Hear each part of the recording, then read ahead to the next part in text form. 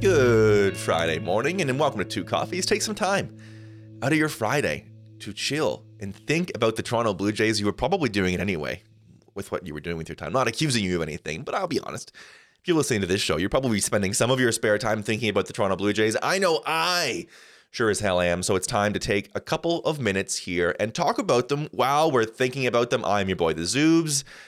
It's a pleasure to be here with you Friday morning on Less Than Jays. It is once again an eventful week. This is two coffees in a row, two trades to talk about coming into this show. Absolutely loving this rhythm we're in here, Blue Jays and I, talking about deals every single time I sign in to the show. Last week it was Matt Chapman. This week it's Grichuk-for-Tapia in exchange for Randall Grichuk. A lot of people getting there. Just trade Randall Grichuk. I don't care what for. Request approved by the front office. Grichuk going to Colorado. He is going to go and play every day, and you know what to expect from Randall Grichuk when he plays every day. You're going to get about a 300 OBP and 25 to 30 home runs if he gets to 500 at bats. That's probably easily in play in Coors. He's going to have the better line, almost certainly. Listen, it's also still going to probably be like 98 WRC, maybe 85, but you're going to look at both of these. Like, Tapia's is probably going to be 85 to 75 as well. He's not going to be, it's not going to be a incredible power year unless they, change something about him as a player from the ground up, which they could do. But you know what you're getting in Grichuk. You're getting a reliable, if unspectacular, right fielder that will do all the things to make you feel like it's not a disaster out there, which sometimes is all you can really ask. And passable center field to a level of you could survive a stretch of the season with him as your center fielder. You probably don't want it to be your 150 to 160 times he's your center fielder. That is a whole different conversation, but he can do it without the house setting on fire behind him. Going to make all the plays that need to be made and basically not steal any, I think, is sort of the difference between a passable center fielder and a good center fielder. Good center fielder probably steals you a few. Great center fielder steals you a bunch. But Grichuk out there, less about stealing a few and more about keeping everything in front of him that needs to stay in front of him. And that is about it. A decent arm, a corner outfield, right field arm that transfers the ball well. Generally takes, good routes with bad reaction times is sort of the Randall Grichuk outfield story. And, of course, the hitting story. I mean, you saw it. High exit velocity, lots of swings, lots of swing and miss, no walk rate, poor chase rate. Actually cut his strikeout rate down in the last couple of years, but really heavy fly ball percentage, which is the recipe for hitting at Coors Field, is fly ball percentage. We all talked about it before he came here. The peak was 15-16 when he had a really high hard hit rate and a higher K rate. He came in here just swinging at everything and anything in the zone, he punished. But that's the Randall Grichuk story. I mean, you're going to get a OBP between 280 and 310, depending on how good or bad of a season that is. That's the difference between a win and a half and half a win. And the WRC plus, the OPS plus, will be somewhere between 85 and 110. It's going to be 15, 115 if you want to. It can be 15 in either direction. That's the 30-point window in swing and on base and in your sort of weighted leverage stats. But the home runs are going to be there. The power is going to be there. 25 seems like a layup if he gets, as I said, to 500 at-bats. That has sort of been the cutoff for him in his career. Last year, surprisingly, played 149 games, but some of that was some pinch hitting. And listen, down the stretch, he certainly couldn't buy his way into the lineup. As for his fit here, yeah, he was going to be the fourth outfielder, maybe the fifth outfielder if you had added Tapia in any other context without getting rid of him. You push him even further down. It's, he's somebody, and we saw this in his time here. You hate to use the word streaky because almost everybody is like good when they're good and bad when they're bad.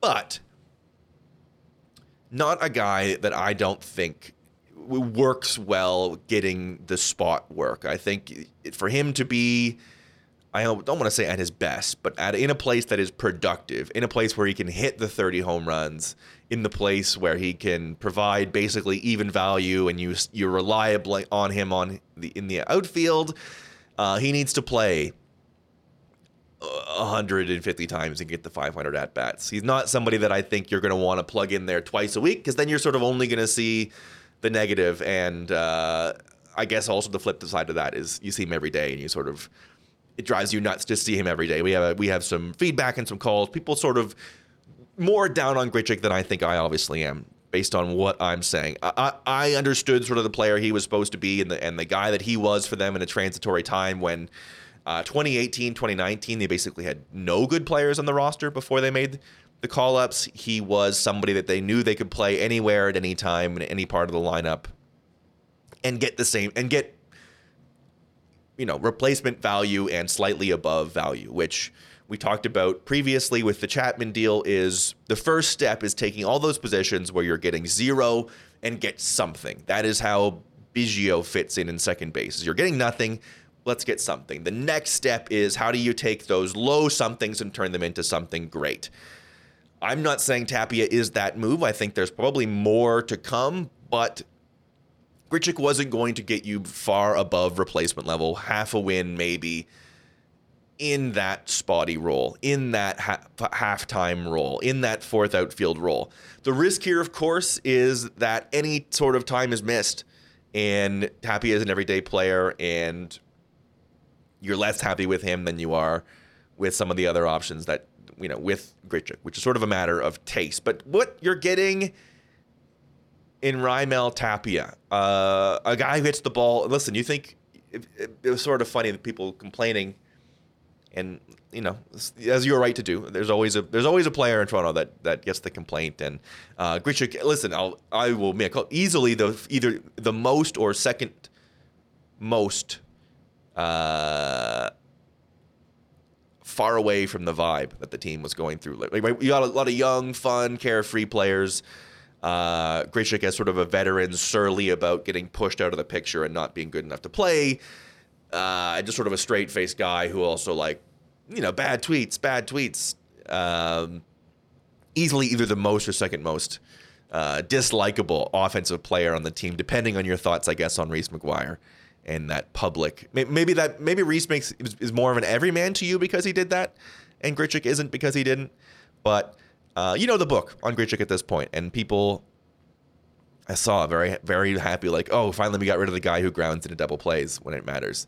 If you are sick of ground balls with Randall Grichuk, I have some sour news on what the package from Raimel Tapia looks like. Listen, on paper, left-handed outfielder, going to provide some things that basically nobody else in the lineup currently provides. Well above average contact skill, well above average speed, basically one of the best strikeout rates in the league in terms of doesn't strike out a ton, doesn't swing and miss a ton, which is he's very much the polar opposite of Grichuk, where Grichuk is a lot of swing and miss, and it's all power, and the defensive value is sort of is in the everyday and in the transfer. Tapia puts his bat on everything, never hits the ball in the air. His defense comes from tracking things down he probably shouldn't get to, those 4 and 5 star catches, those low catch probability ones, but also isn't going to be gunning guys down and making outfield assists, sort of the very much the exact flip of what you are getting from Grichuk. The outside of zone contact rate, he's top 10 in all of baseball, which is again to say he gets his bat on everything. It's just a crazy contact skill, 12th in the MLB in zone contact. So he gets the bat on absolutely everything. He also chases above average, but makes contact out of the zone. So again, swings at everything, gets his bat on everything.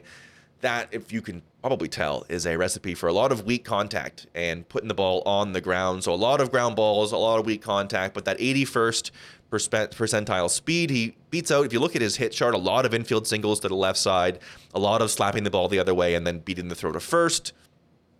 It's different than what you're getting in the rest of this lineup, and he's certainly not going to have to be a guy who leads off or sets the table. He's going to be, when he's in there, at the bottom. Again, one of the lowest launch rates ever recorded. I think a minus launch angle. His average launch angle was -4. So he averaged hitting the ball straight into the ground, almost 70%. of the time he puts the ball on the ground, which is like startling. 20 points higher than the average major leaguer in putting the ball on the ground. 12% higher throughout his career. So not a blip, but only getting worse. But defensively, as I said, tracks down some things he probably shouldn't get to, especially in left field. A plus defender in left field, probably passable in center field. Coors Field, center field is huge. So, you know, we'll see if he can also man the Rogers Center. It's a little bit of a different beast. But geez, I mean, the alternates like Teoscar Hernandez, who has, you know what you're getting, but also the sprint speed is also there for him. Defensively, it's good burst, good speed with average roots. There was a great piece in The Athletic. Caitlin McGrath went back and forth with the Colorado writer, and he sort of was describing the Tapia tool set. A fan favorite guy from the way he plays. The ball is in play a lot. He is speedy. He is making things happen. Did caution that the speed is less. It's less of a stolen base speed and more of a first to third speed. He did steal 20 bags last year and does steal at a pretty high percentage, but you're going to see that. You're going to see his speed coming around a little bit more in first to third than you will in direct, like stealing bases, you know, Ricky Henderson style back out there. So it's all a matter of your tastes. I would say sort of what, you know, right-handed power with swing and miss is something the Blue Jays are not lacking in the lineup. And speed and ball in play and taking outs away in the outfield is something they were missing. I don't think it solves the what do we do when Springer's not here conversation. I don't think it solves the outfield logjam. Again, I guess it sort of does, and that the guys that you expect to play are going to play more. But it's not like he was better option against right-handed hitting than Lourdes Gurriel. Like, I don't think you're taking Gurriel to the lineup a lot of the time to play Tapia, unless Gurriel's in one of those zones where he's not playing well at all. But I mean, Gurriel hit right-handed pitching very well last year. He hit everything in the back half last year. So it's a matter of taste. It's a matter of fit. It's sort of the time has come on Grichuk that they technically save money, but I do believe, I say technically, it's not right at all. Technically, they're not saving money because they are paying.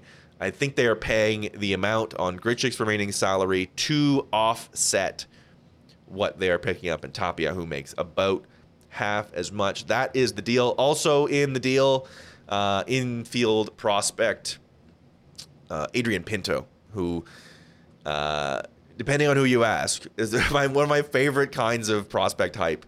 Is that Adrian Pinto is a legit prospect with great tools, was the Summer League MVP in one of the Caribbean leagues, but also was not listed anywhere among the Rockies' top prospects. And hey, those lists, publicly available lists, aren't real, and Ross and Mark have a great eye for talent. It's a huge flyer. You're talking about a teenager playing below A ball. We will see, but player development has been the calling card. It could be the next Aurelvis Martinez, who is now 20 years old, and everyone is absolutely drooling all over. So Adrian Pinto is the prospect haul. Whew. That is a lot about a pretty small deal. Let's take a voicemail. Hi, this is Bryn. I'd just like to say that I'm very happy that I never have to watch Randall Grichuk ground into a double play again. Thanks. All right. That is, I mean, listen, that's the consensus a lot of people had about Randall Grichuk. I was not as down on him as I think a lot of people were. When I looked at that and I said, that's the guy that's coming in to spell Springer, and that's the guy that's coming in to play right field instead of Teoscar, or to let things move around defensively to get Lourdes off the field, I really had no problem with Randall Grichuk in that role. As a fourth / Dream World fifth outfielder, you could frankly do a lot worse. A guy that will be below average, but run into a few here and there and not cause the house to be on fire behind him defensively. But I totally get if that's the kind of guy you are sick of watching. That is, I totally get it. Swing and miss, generally bad at bats, long stretches of time where you are like, well, nothing coming here, and are proven right. If that's a thing you were sick of going through, I do not blame you in the slightest. And you might like Tapia. You really might. If you want those bad at bats to end in contact, I think is sort of the difference here. because the swing profile is hilarious. As I said, I went through it. Top 10 contact rate on pitches outside of the zone, top 12 contact rate on pitches in the zone. The definitive contact guy, a bit of a throwback guy to a different era. There's a great video on YouTube that I checked out yesterday that I really enjoyed, about 11 minutes long, called Grichuk-for-Tapia is the best bad player in baseball. He just sort of is evocative of an era of the game and a type of player that doesn't really exist anymore.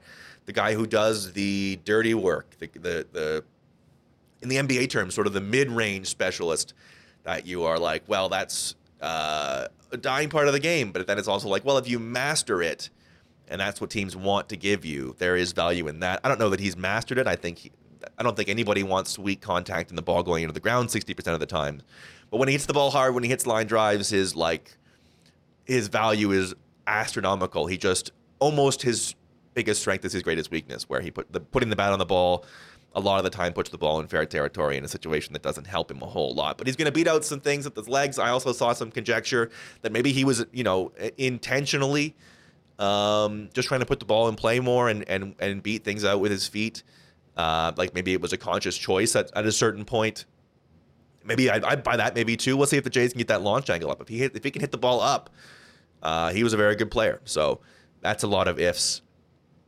Regardless, they got Vladdy to stop doing it. As long as he's as innately talented as Vladdy, then all good. But yeah, the Grichuk discourse had been soured on. I hope people are happy. I guess I was gonna say I hope people can recognize that he's a player who played hard, yada yada yada, sacrifice. You don't have to care about that if you don't want to.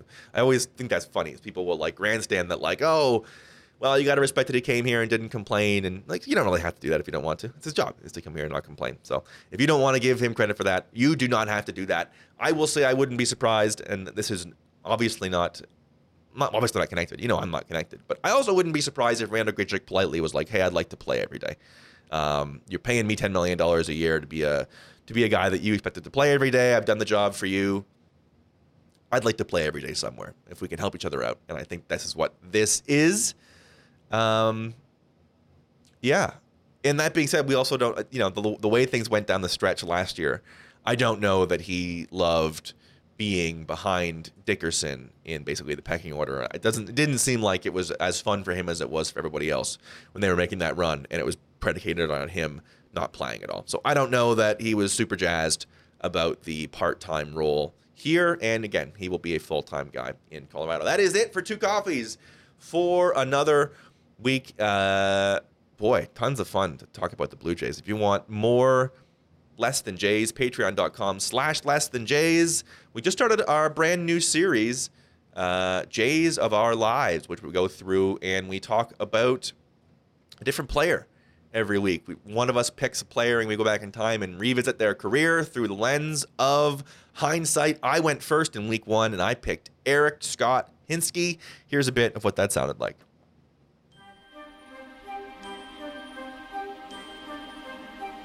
Like sands through the hourglass, so are the days of our lives.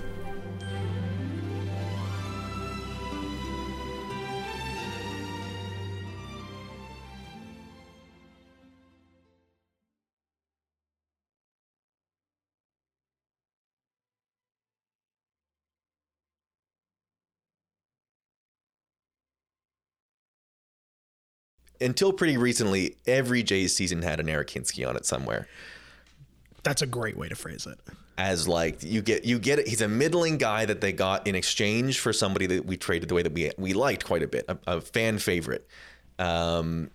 And he was the guy that comes back and makes a great first impression and then is basically league average. That's sort of almost exactly Eric Hinsky's. The story of his numbers in a bigger picture is he is almost exactly league average. He was a Blue Jay from 2002 until 2006. Guys like this don't play as long as he did anymore. He goes on to play 12 years. He plays 1,387 games, 2 with Boston, 1 with Tampa, splits a year with Pittsburgh and New York, then 4 in Atlanta, half a season in Arizona before retiring in 2013. 12-year career for Eric Hinsky probably doesn't happen if he gets up 20 years later. You can get that patreon.com/Less Than Jays. That's the $9 tier. You get the extra shows. You get all kinds of extra stuff. The $5 tier, if you like our old show, and you want more of Jake and I rambling, full, longer mailbag answers, every mailbag question asked and answered, some extra discussion about our lives, all that extra stuff, that's in the $5 tier. I think last time it was about 15 minutes longer, and the previous was 10, or flip those around, but 10 to 15 to 20 minutes more, depending on how active the mailbag is, every single week. And $3, just to be nice, you get the shows. You get the regular feed show on Tuesday a day early, and you get no ads if we ever pull down some ads for this some bitch. All that and more, as I said, patreon.com/lessthanjays. We are 2 patrons away from the fast food review. I will get in my car with a camera and record myself eating fast food and reviewing the fast food. There's an Arby's Reuben on the other side of town that I would love to go and get and talk to you about. If you want that, patreon.com/lessthanjays. If there's nothing else, I will talk to you Tuesday morning. Have yourself a great weekend. Thanks for stopping by for 2 coffees.